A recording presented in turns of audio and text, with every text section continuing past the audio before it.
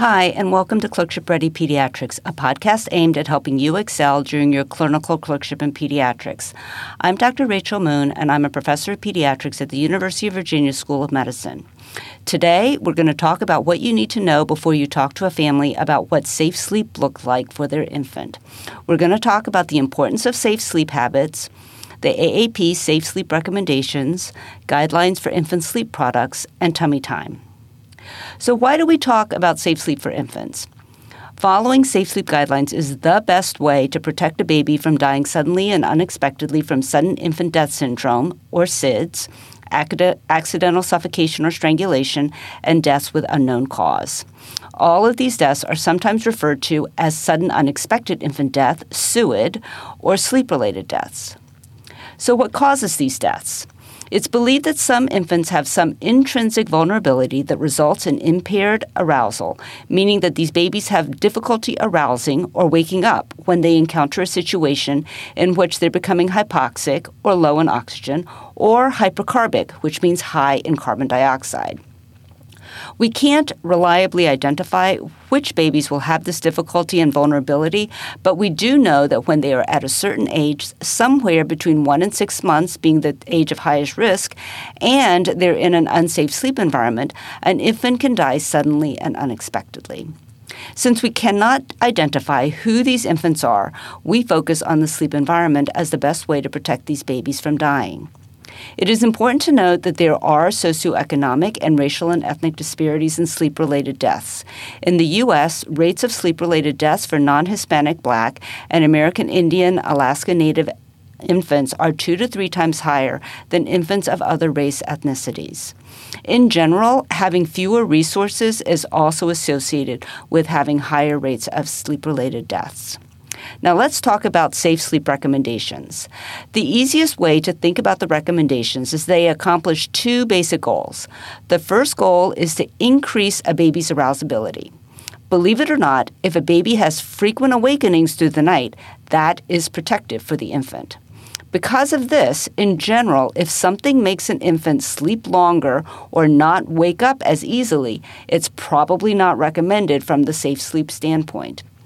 The second goal is to keep the infant out of a sleep environment in which they could develop asphyxia, meaning not enough oxygen. While we'll talk about each of the recommendations in detail, behaviors that improve the infant's arousability include sleeping on the back, breastfeeding, pacifier use, and when the infant and parents sleep in the same room. Examples of behaviors that decrease arousability include sleeping on the side or stomach, smoke exposure both prenatal and environmental after birth. Factors that create potentially asphyxiating environments include soft sleeping surface, soft bedding, covering the face during sleep, and sleeping on the side or stomach. We ask about where and how the baby is sleeping at every well-child visit until 1 year of age, and we give guidance about safe sleep at each of those visits as well. It's also important, no matter where you are in the hospital, for all staff to model safe sleep for infants. When you ask and talk about sleep practices, be open and non-judgmental in your questions and discussions. An example of an opening question might be something like, "Where are you planning on having your baby sleep at home?" Or, "Where does your baby sleep at home?" Many families have very strong cultural or societal reasons for where and how their babies sleep the way they do. Talking about safe sleep as part of other safety messaging, such as talking about the risks of falls and potential skull fractures if infants fall from an adult's arm or a sleep surface, can be helpful. Some families do not have the financial resources to follow safe sleep guidelines. For instance, they may have a job that keeps them from being able to breastfeed their infant, or they may not be able to afford a crib. You may be able to recommend a flat, firm surface that is less expensive than a standard crib, for example, a play yard. Also, check with your resident attending and or social worker to see if there are options to get a free crib or play yard for families who have financial constraints. You may hear people talk about the ABCs of safe sleep. A stands for alone, meaning that nobody should be in the same sleep surface with the baby. B stands for baby sleeping on the back. and C means in a crib, bassinet, or play yard that meets federal safety standards. This can be an easy way to remember the basics of the safe sleep recommendations. But let's talk about the recommendations in a little more detail. These recommendations should be practiced for all sleep, so nighttime when parents are asleep, and even nap time, even when the parents are awake. So first of all, back to sleep for every sleep. Infants should be supine or on their backs for naps and nighttime sleep. Preterm infants, by the time that they leave the hospital, should all be sleeping on their backs. Some parents want to place their babies on the side or prone, meaning on their stomachs, because they're worried that the baby may spit up and then choke on or aspirate on the spit up. It's important that parents know that the back position does not increase the risk of choking or aspiration. In fact, if you remember back to your anatomy, when the infant is on the back, the trachea is superior to the esophagus, so any spit up has to go up against gravity to go into the trachea and become aspirated. If you're having trouble visualizing this, there is a great visual aid of this on the NIH Safe to Sleep website, and I put that link in the show notes. Even infants who have gastroesophageal reflux should be placed on their backs when they're sleeping. Parents may ask what they should do once the infant starts to roll from the supine position to the prone position. Babies should be placed on the back for sleep. If the baby can roll to their belly and then back again, then it's fine to not move the baby. However, it is important to remind parents that if their baby is rolling, they need to be doubly sure that there are no pillows, blankets, or anything that the baby can roll into in the infant's sleep space. The infant should also sleep on a firm, flat, non-inclined sleep surface. The best place is a crib, bassinet, or play yard that meets federal safety standards. There should be a tightly fitting sheet and nothing else in the crib or bassinet. The sleep surface should ideally be flat, meaning horizontal, and definitely not more than a 10-degree incline, because when infants are at an incline, they have a hard time keeping their head up and their airway straight. This creates muscle fatigue for the baby.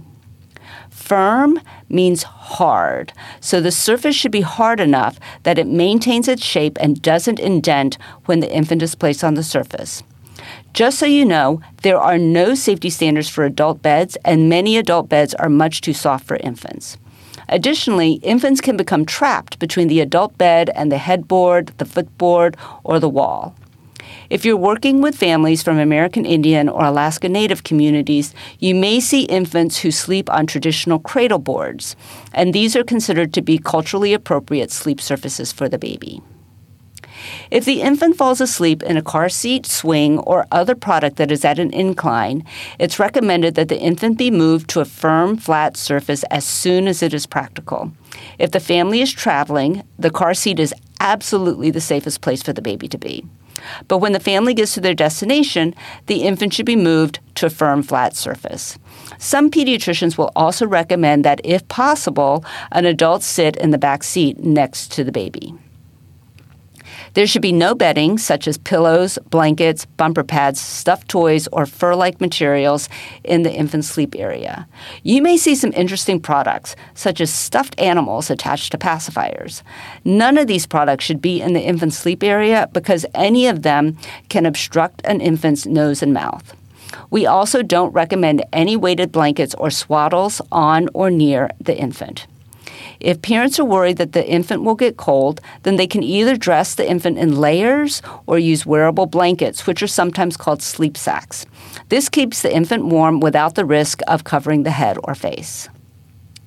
The infant should be breastfed as much and for long as possible.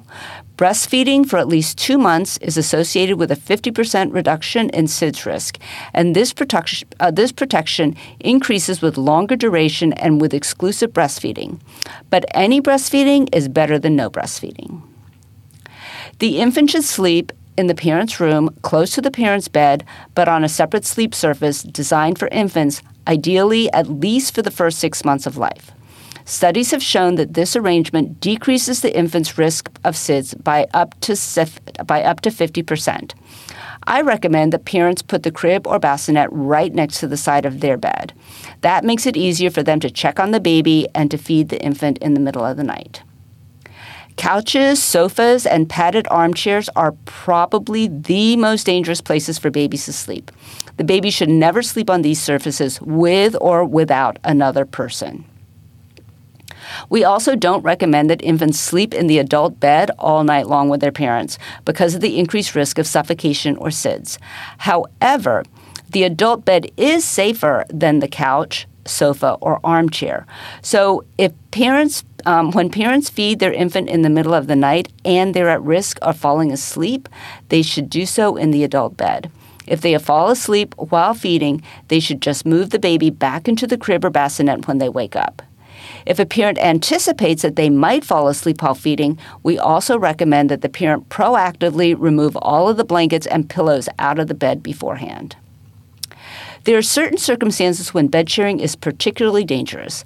This includes when a parent is taking any medication, alcohol, or any illicit drugs that makes it more difficult for the parent to be aware of what's going on or to wake up. Bed sharing with an adult who smokes, even if they're not smoking in the bed, or bed sharing when the infant was exposed to smoking in utero is dangerous because the smoke exposure blunts the infant's ability to arouse. Bed sharing is also more dangerous for infants who are younger than 4 months of age, infants who are born preterm or with low birth weight, or when bed sharing occurs with a non-parent or with blankets, pillows, or other soft bedding. Offering a pacifier at sleep time has been associated with a decreased risk of SIDS. We're not sure why this is the case, but the decreased risk has been shown in multiple studies, and the strange thing is that the infant just has to have the pacifier in their mouth as they're falling asleep. It's protective even if it falls out after the baby is asleep. If the infant is being breastfed, then wait until the mother is confident in good latching technique and breastfeeding is well established with the milk supply and with good weight gain before you introduce the pacifier. If the infant doesn't want the pacifier, don't force it. We don't recommend pacifiers that have stuffed animals, blankets, or long cords attached to them.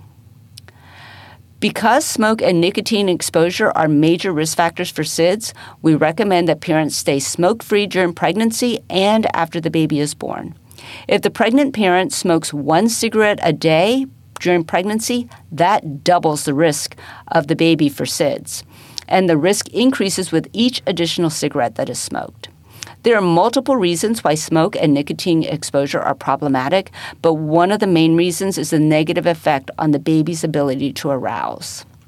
Similarly, parents should avoid alcohol, marijuana, opioids, and illicit drug use during pregnancy and after birth, as there is an increased risk of SIDS with prenatal and postnatal exposure to these substances. As we already mentioned, parental alcohol, marijuana, opioid, and or illicit drug use in combination with bed sharing places the infant at particularly high risk of SIDS and suffocation.